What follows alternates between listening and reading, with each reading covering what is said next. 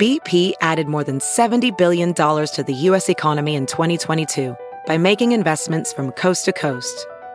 Investments like building charging hubs for fleets of electric buses in California and starting up new infrastructure in the Gulf of Mexico. It's and, not or. See what doing both means for energy nationwide at bp.com/investing in America. This is Merriam-Webster's Word of the Day podcast for Friday, December 16th.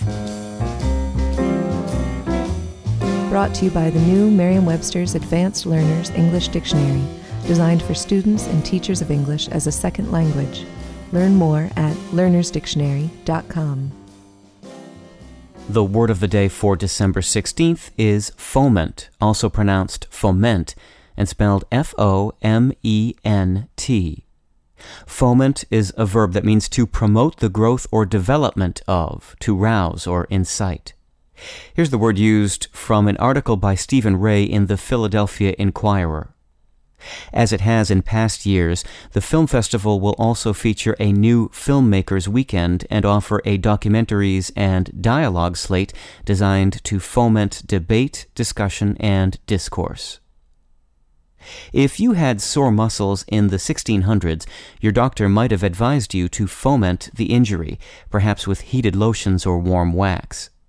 Does this sound like an odd prescription? Not if you know that foment traces to the Latin verb fovēre, which means to heat.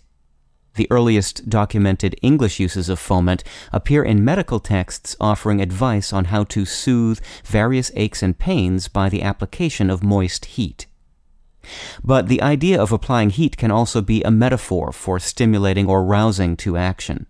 Within 50 years of its English debut, foment was also being used in political contexts to mean to stir up, to call to action, or, in a sense at least figuratively opposite to its original one, to irritate. I'm Peter Sokolowski with your word of the day. Visit the all-new learnersdictionary.com, the ultimate online home for teachers and learners of English. A free online dictionary, audio pronunciations, custom study lists, and interactive exercises are available now at learnersdictionary.com.